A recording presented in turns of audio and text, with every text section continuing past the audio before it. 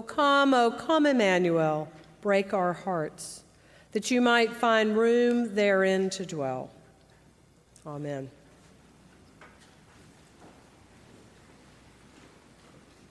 What keeps the wild hope of Christmas alive year after year, Frederick Buechner muses.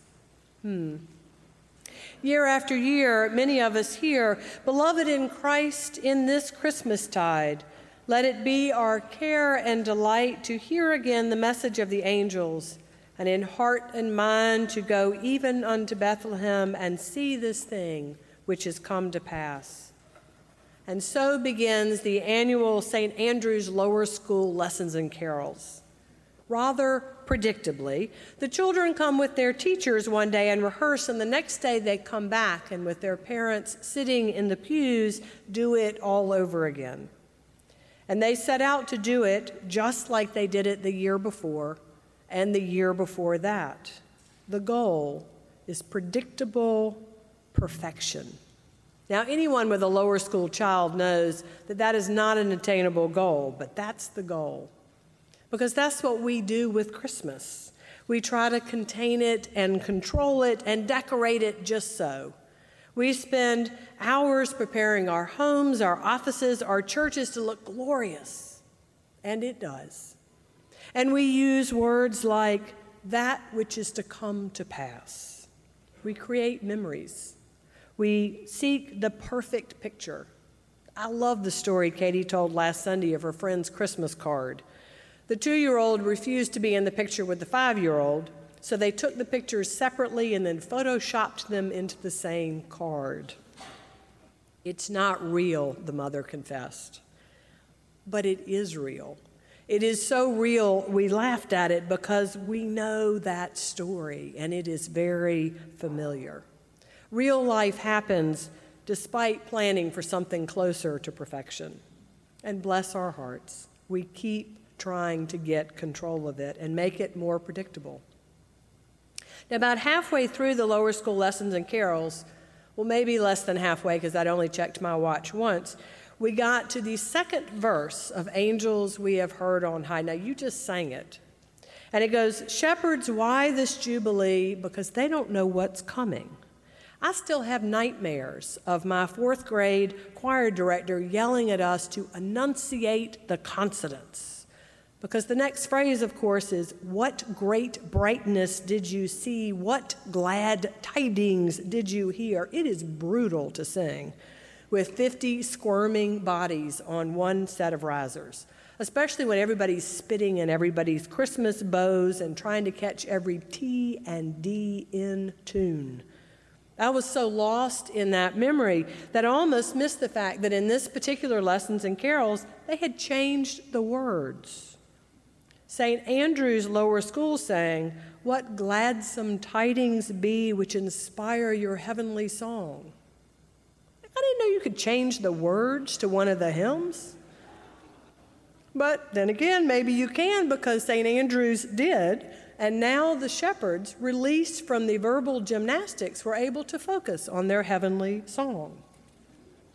Turned out it wasn't so predictable. I really started to pay more attention. I mean, what else could be different? What other subtleties might I have missed, assuming that I already knew the story? Maybe I should have paid more attention when John the Baptist told us to wake up, something new was coming. Yes, the acolyte was too small to see the candle wicks on the wreath, as I had predicted, but he held his torch with such dignity and earnestness, and he did get them all lit. The readers were a little nervous, and they spoke too quickly, but the story was beautifully told. And Joseph yawned through most of it, but then again, he only had to walk Mary and the rolled-up towel to the steps of the chancel, and then he just had to sit there through the whole rest of the story. Besides, yawning did not stop his mother from beaming with pride. He was, after all, her child, and that's the heart of the story, because it's about the child and whose child it is. What child is this? He is his father's child. He is Mary's child. And it's not something that has come to pass. It's a child, a baby. In swaddling clothes or a rolled-up towel, it is a real baby, tiny and vulnerable and needy. Imagine God choosing to come into the world that way. Vulnerable and needy is not what we would choose. But maybe God decided that kings and prophets had not turned out as hoped for. Even great might was not enough to save us from ourselves. So something new, something completely unpredictable was needed. Rather than fight powerful rulers with powerful kings, rather than have prophets match wits with other gods' prophets, why not go to the very heart of things and come from the heart, from a place of vulnerability? I mean, babies exist in pure need and pure present moment, as if God is born to show us what giving a life to another could look like.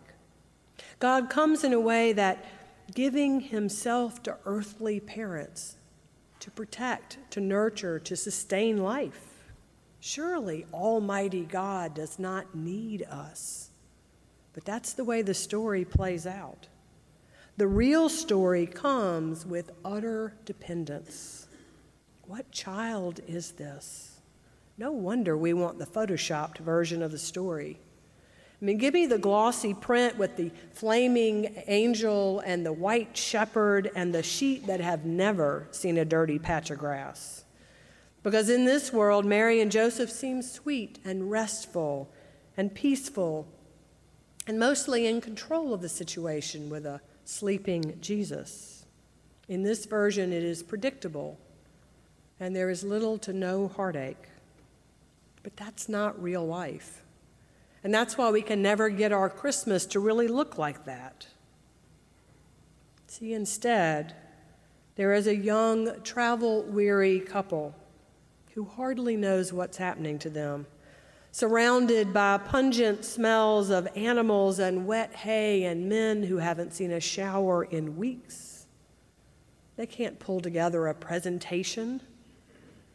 They can only hold on to this child and pray to God that they are doing the right thing. But I think that's what God had in mind. What child is this? God's child. Each and every one of us, and God doesn't want the made-up version.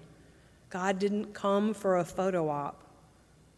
God wants the real version, the confused, messy, vulnerable version of us.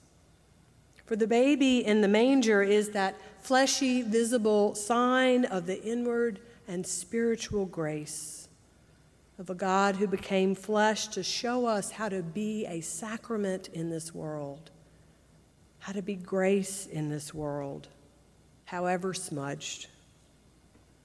What keeps the wild hope of Christmas alive year after year in a world notorious for dashing hopes is the haunting dream that the child who was born that day might be reborn in us.